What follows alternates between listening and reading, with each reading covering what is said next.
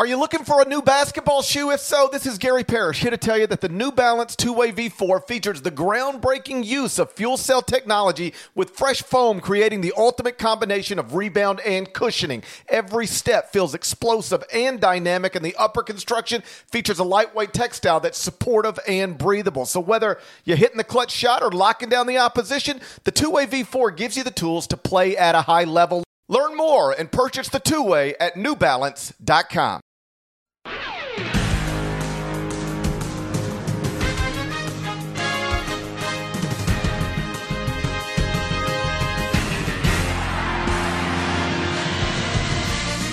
Hey there, it's Gary Parrish. It's Tuesday, March 30th, 2021. Welcome back to the CBS Sports Eye on College Basketball podcast, where we sometimes discuss camel fighting, dodo birds, and leaky black. Matt Norlander is here with me. And when I say it's Tuesday, I mean it's technically Tuesday, but it's essentially late Monday night. It's 1:55 a.m. Eastern. I've been in New York, CBS Sports Network all night. Norlander has been in Indianapolis at both Elite Eight games tonight. Now that we're done and both of Monday's games have been completed, we are here to talk through the first day of the Elite Eight. We had two games. Both got lopsided quickly. Houston led Oregon State by as many as 17 points in the first half, 176-61. Baylor led Arkansas by as many as 18 points in the first half, 181-72. So it'll be Baylor against Houston on Saturday in one national semifinal. We're going to talk about both Monday night's Elite Eight games just here in a second, but first, let me remind you why you should be streaming CBS Sports HQ. The NCAA tournament is still unfolding, but we only have 5 more games to go. So college basketball season is going to be over soon, but if you want to stay up to date with everything else in the sports world, the best place to do it is CBS Sports HQ. It's your streaming answer. Just think about what's on tap for this week alone. NFL draft and offseason coverage. Major League Baseball opening day is Thursday. Jacob deGrom pitches Thursday. Bellator 255 is Friday, and when news breaks, and it always does, CBS Sports HQ will be on it immediately. As evidence, consider that I did a Mike Woodson, Indiana interview on CBS Sports HQ live by phone on Sunday at the corner of 53rd and 9th. Sports never sleeps, and neither does CBS Sports HQ. It's available on your computer, your phone, via the CBS Sports app, and your connected TV. I stream it all day. You should too. That's CBS Sports HQ, a free 24-hour sports news network. All right, Deadleg, let's take Monday's 2 Elite Eight games in the order in which they were played. We'll start with Houston, Oregon State. In a previous podcast, we discussed how Houston would likely eat Oregon State up on the offensive glass, and good Lord, did the Cougars ever eat Oregon State up on the offensive glass. 19 offensive rebounds led to Houston getting 15 more field goal attempts than Oregon State, and that was that. Rest in peace, Beaver Fever. R.I.P. BV Feeve. See you later. Nice knowing you. I do respect the move here going chronological order. We can do that.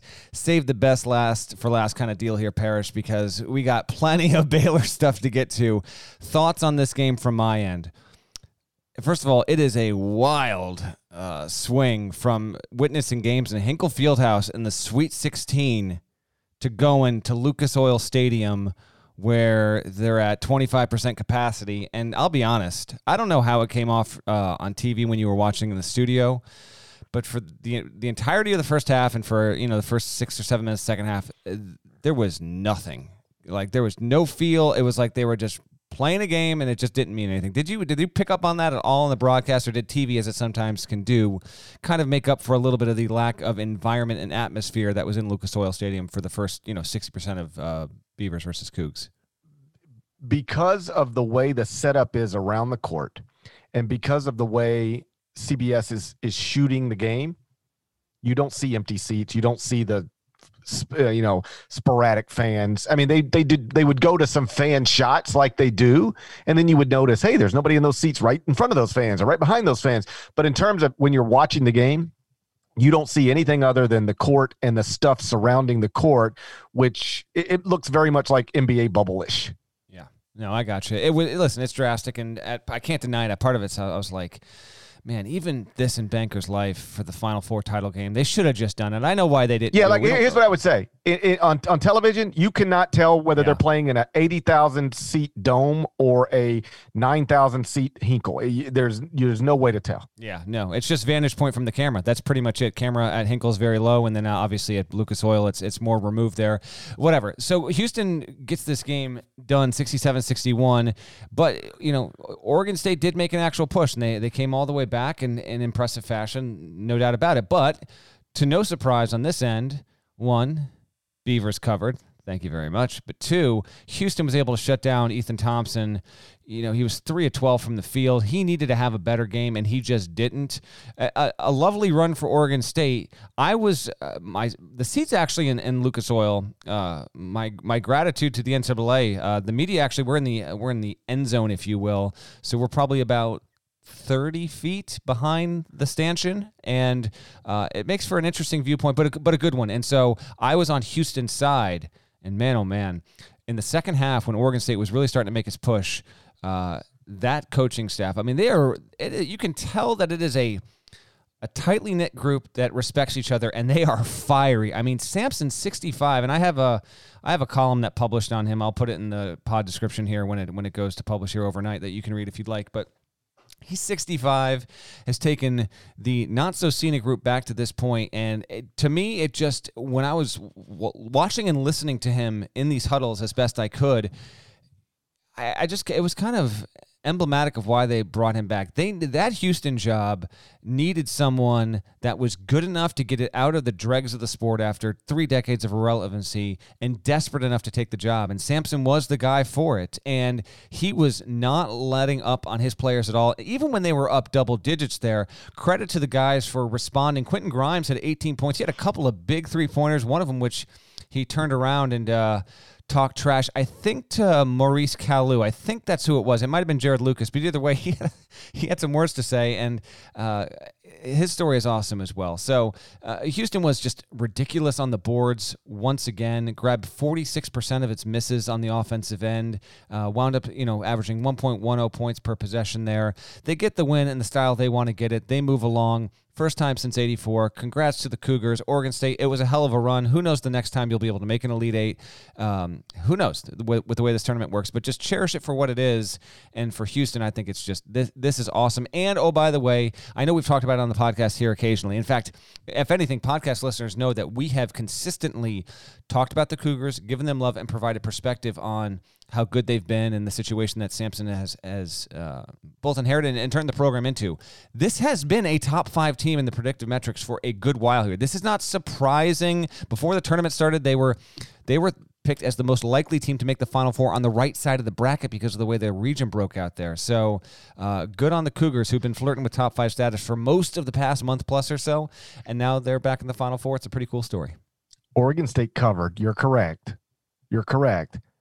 But thanks to a 3-pointer with 5 seconds to go. I didn't even see it.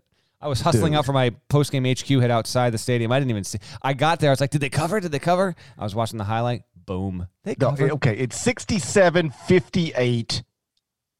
Houston up 9, covering. 10 seconds, shot clock off, game's over, and Oregon State just launches a 3 with 5 seconds to go. And then the Houston dribbles out the clock. That's the basketball game. 67-61. What in the world? Phenomenal. What in the world? It is awesome. I'm very familiar with Kelvin's story. I'd never attached it to Quentin Grimes' story, but you sort of can in the sense that Kelvin Sampson was the head coach at Indiana. And, oh, by the way, had a top 10 team led by Eric Gordon, like maybe on his way to his second Final Four as a head coach, the first, of course, being at Oklahoma. And then, something that was considered a scandal then, but is no longer considered, in the post-wiretap world, people just sort of laugh about it. But in the moment, in 2008, it was a big deal. And he was forced to resign. And he was almost banished from the sport. Like, there were people, Kelvin Sampson may never coach in college again. Mm-hmm. In fact, suggesting that he shouldn't ever coach in college again. And then he decides to take the Houston job, coaching in college again, and now here he is back in the Final Four at the age of 65. That is awesome. Meantime, Quentin Grimes, McDonald's All-American, goes to Kansas, McDonald's All-American, goes to a blue blood. And it just didn't go that well. For whatever reason, decides to transfer out of the program, goes to Houston. A program with great tradition in the sense that, Clyde played there, Akeem played there. They went to 3 straight Final Fours in the early 80s. But then it was like a whole bunch of nothing for a long time. And now those two guys, there's a scenario where Quentin Grimes should have gone to Kansas in the NBA and Kelvin Sampson should still be coaching at Indiana. Like, that's an alternate universe. And instead, they both end up, for not great reasons, at Houston. And now they've teamed to take Houston to the Final Four. Like, that in and of itself is pretty awesome. It's something, man. We've already got 2 really incredible stories just in terms of what, and we'll get to Baylor in a second. But what's happened here? Long Final Four droughts. I've been so busy tonight, I haven't been able to look this up. Sampson is 19 years removed between Final Four appearances. That's obviously one of the longest. I don't know if it is the longest for a head coach between his first and his second, or but just between 2 appearances in the Final Four. What he's been able to do is something else, and you'll hear more about that. And it was his 1,000th game of his head coaching career in college on Monday night. And of all places, it's in Indiana. By the way, as my column details, it was 15 years to the day that he got this 1,000th win and got to the Final Four, that he left Oklahoma under, trying to get ahead of the NCAA, if you will, to go to Indiana. He worsened his situation there, torpedoed his career, and here he is back at IU, not at IU, but at Indiana with IU just up the road. And it's just something, man.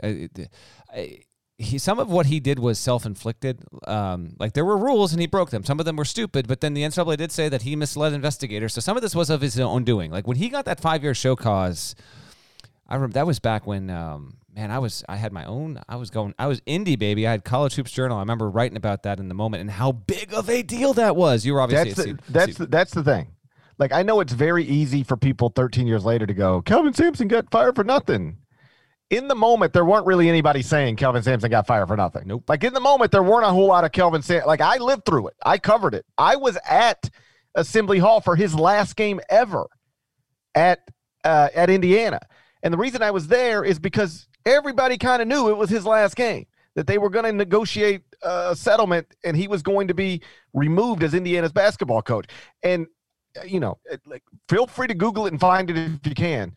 I don't remember a lot of people saying, this is crazy that they're going to make Kelvin Sampson resign. It seems crazy all these years later, but in the moment, the perception was basically he's getting what he gets. And the idea that he would ever be able to return to college basketball, it wasn't, as I remember, it wasn't seen as like an absolute impossibility. It just wasn't seen as a likelihood. A 5-year show cause. He goes, off to the NBA, and I've got a good anecdote in the column that I'll say for that. Basically, he got to the NBA, and there was something that happened in a practice, and he decided, this is just, I just want to be a head coach. I want to someday get back to college. He gets to Houston, and here we are. So redemption, if you want to call it that. I wouldn't say it's total redemption there. And just to know, by the way, game ends. I'm like scooting out of there before it ends to get on my HQ because the game was decided, right? I didn't see the cover play and all that, and I'm walking out to hustle out, and as I'm walking up, I see none other than Jim Nantz holding his phone, recording a video, Houston alumnus, and soaking in the scene there. And we kind of walked together for about 30 paces or so because he had to walk. We were walking in the same direction. He was getting ready to call the second game there, but he was beaming, fist pump in the air, and that was kind of a cool moment for him. I can't imagine he ever thought he would call his alma mater in the Final Four, given, again, like Houston's been terrible for almost the entirety of Jim Nantz's career calling college basketball games for CBS. So that'll be a fun little addition for Saturday night. Just on the game specifically, we don't get everything right when we start trying to, analyze what might happen between 2 basketball games tomorrow or next week. You can go see my final 4-1 picks if you don't believe me. But we talked about this game, and one of the things we pointed out is that this is one of those situations where the thing that Houston is great at, Oregon State is awful at stopping, and it was offensive rebounding. Houston entered the game ranked second in the country in offensive rebounding percentage, according to KenPom, and Oregon State was 228th in defensive rebounding percentage. In other words, Houston is great at grabbing offensive rebounds, and Oregon State is awful at preventing people from grabbing offensive rebounds. And that's obviously a rough combination. And then it was glaring from the start. And they end up they missed 42 shots and grabbed 19 offensive rebounds. They grabbed 19 of their own 42 missed shots. Offensive rebounding percentage was like 46%. Fabian White had 5. Oregon State, I went and checked after the game, dropped to 250th in defensive rebounding percentage at KenPom. It was just I think some people might look at the box score and go, oh, Houston shot 32.3% from the field, 34.4% from 3, and still won. How did they do that? They got 15 more shots than Oregon State got because they grabbed 19 offensive rebounds. Just an incredible job. And some of those plays in real time were like, when I was watching how Houston was basically assembling its offense, if you will, and how it reacts to when the shots get up, it's kind of mesmerizing, man. And that is something that is not instinctual. I mean, that is just repeat after repeat, get it done. They did, and they're moving along, and that will suit them well, I think, to keeping a close game against Baylor. But that's for another podcast. Baylor and Arkansas was the second Elite Eight game on Monday night. We're going to get to that next. But first, check this out. The all-new Hyundai 2024 Santa Fe is equipped with everything you need to break free from the dull work week and embark on an adventurous weekend with your family. The Hyundai Santa Fe's features like available H-Track all-wheel drive, standard third-row seating, available dual wireless charging pads. You've got the H-Track all-wheel drive so you can take on those dirt trails and kick up some mud. Or the third-row seating gets your whole family in to experience the thrill together. The dual wireless charging pads make sure that no one gets stuck in the great outdoors with a dead cell phone. Think about those adventurous activities you can do, like me, taking a ski trip up with the family, maybe going on a camping expedition, anything and everything. Learn more about the all-new Hyundai Santa Fe at HyundaiUSA.com. Call 562-314-4603 for complete details. Robert Half research indicates 9 out of 10 hiring managers are having difficulty hiring. If you have open roles, chances are you're feeling this too. That's why you need Robert Half. Our specialized recruiting professionals engage with our proprietary AI to connect businesses of all sizes with highly skilled talent in finance and accounting, technology, marketing and creative, legal, and administrative and customer support. At Robert Half, we know talent. Visit roberthalf.com today. So the second game on Monday night was Baylor-Arkansas. Final score, Bears 81, Razorbacks 72. That means Scott Drew is now the first Baylor coach since Bill Henderson to take the Bears to the Final Four. Bill Henderson, of course, did it in 1948, then again in 1950. Now, 71 years later, Scott Drew has done it too. And I just know Bill Henderson and Grandma Jewel looking down right now, happy as can be, while Pawpaw wonders exactly what went wrong. Okay. I saw you say CBS Sports. I saw say Bill Henderson on CBS Sports HQ. I got at least 2 Bill Hendersons on CBS Sports Network tonight. Love it. Did you? But okay. Any Terry Teagle? I did not get a Terry Teagle in. Oh, I got you covered. I got a Terry Teagle and a Bill Henderson. Didn't get a Vinnie Johnson in, unfortunately. Lace Darius Dunn couldn't get any of that either, unfortunately. But this is close to the culmination, if not the outright culmination. Come on now.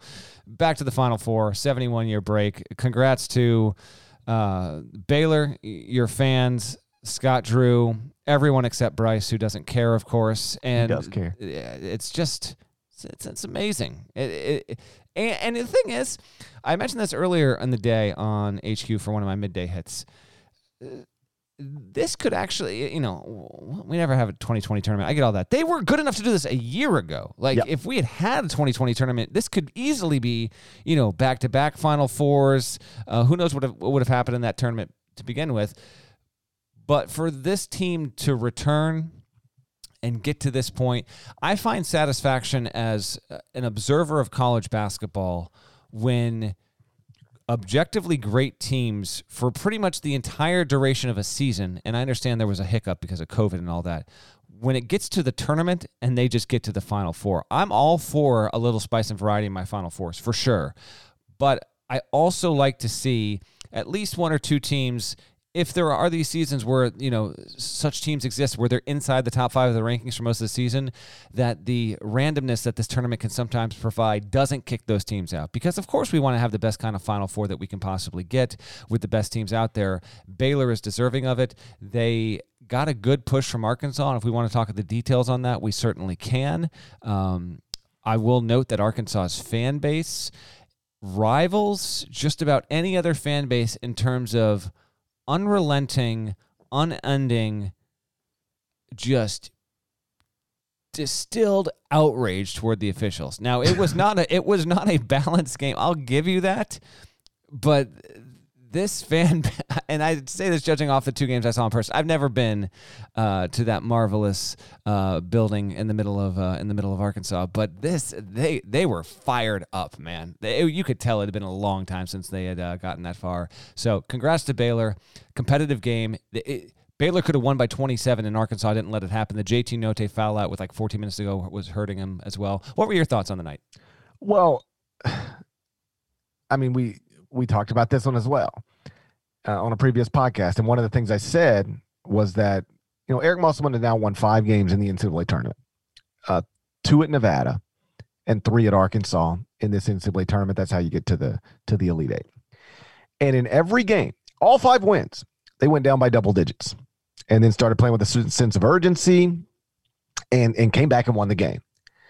And the point I made is that you can do that against Colgate. You're better than Colgate, way better.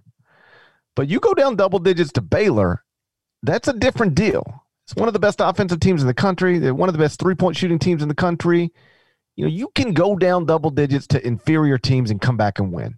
It's impressive when you do it, but the fact that you've done it can over and over again suggest that it's possible. This is a different level. You are 8.5, 9-point underdogs to a Baylor team that is considered to be the biggest challenger to Gonzaga winning this national title. And if you go down double digits here, it's going to be hard to come back. And then they start the game, and these dudes went down by double digits almost immediately. I mean, it was down by 18 in the first half, down by double digits almost immediately. And it was like, really? Like, again? And, they came back and made it competitive, but they never got closer than 3, I think. And that was that. It's not as simple as that. I don't mean to suggest that, but you go down 18 to Baylor, you're probably not winning the game. They went down by 18 to Baylor. They didn't win the game. Yeah, it's a rough one, but I like to say big picture and stuff like this. If you're an Arkansas fan, you can have the loss hurt you for the rest of the week, or hell, for the next 2 weeks. I was about to say for the rest of the month, but we're about to hit April here. You got to the Elite Eight as a 3 seed in Eric Musselman's second season, and you gave what very well might be the number 2 team in college basketball, or hell, maybe the eventual national champions, who knows how this is going to go, a real game, and carry that with you into next season. What Muss has been able to do here, it really is. I feel like sometimes maybe I use the word incredible too much, and I gotta be better about that. This is incredible. I know that Arkansas was considered a sleeping giant and all that, but when these losses come for programs and tournaments, like, we should take a moment to acknowledge just the big picture of what was actually accomplished there. The game itself, I mean, Davion Mitchell is a stud. I don't know how or when he became better than Jared Butler, but there was a little bit of chatter on Twitter about that you might have seen. God, it drives me crazy. Okay. And I'm fine if like, Davion Mitchell is awesome. He's going to play in the NBA probably next year. He's awesome.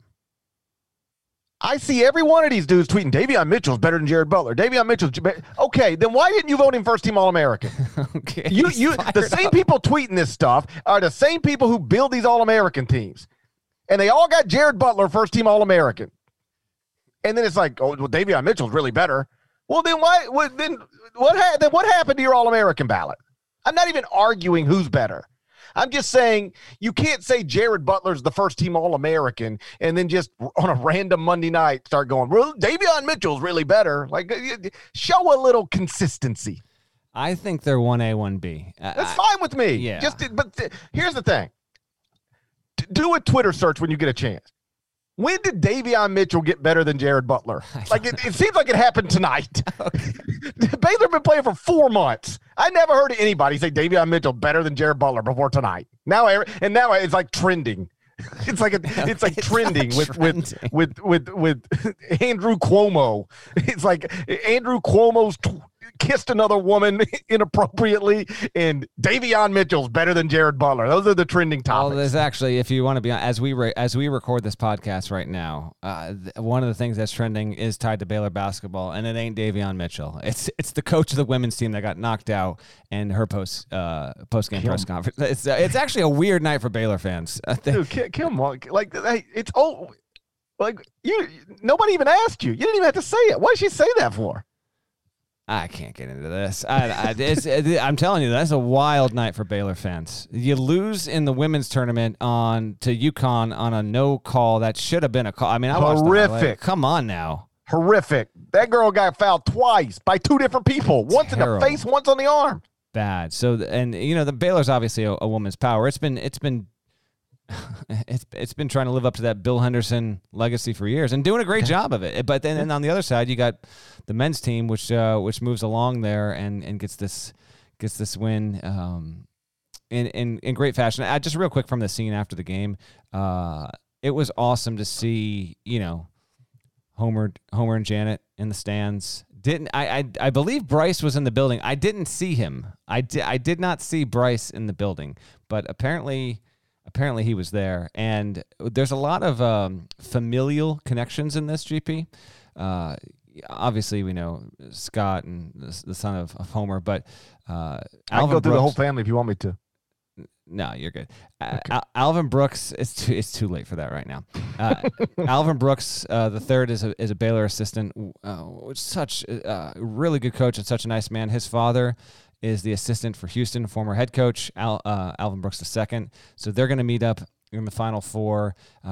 Kelvin's got his son Kellen on staff, and Kellen's actually, weirdly enough, just how this all stuff kind of ties together. 2 years ago, Kelvin Sampson turned down Arkansas to stay at Houston, and it's weird that Arkansas got Muss instead, and they made it all the way back. They got to the Elite Eight just like Houston. They played in the same building tonight, but Kellen's the coach in waiting at Houston, and just kind of the ties that bind. The father-son ones in particular. I thought that was pretty cool. And for Scott Drew, he got I don't know if it was Gatorade bath, but he got dumped on doing some sort of post-game interview there, and it was a cool scene. It was also weird though.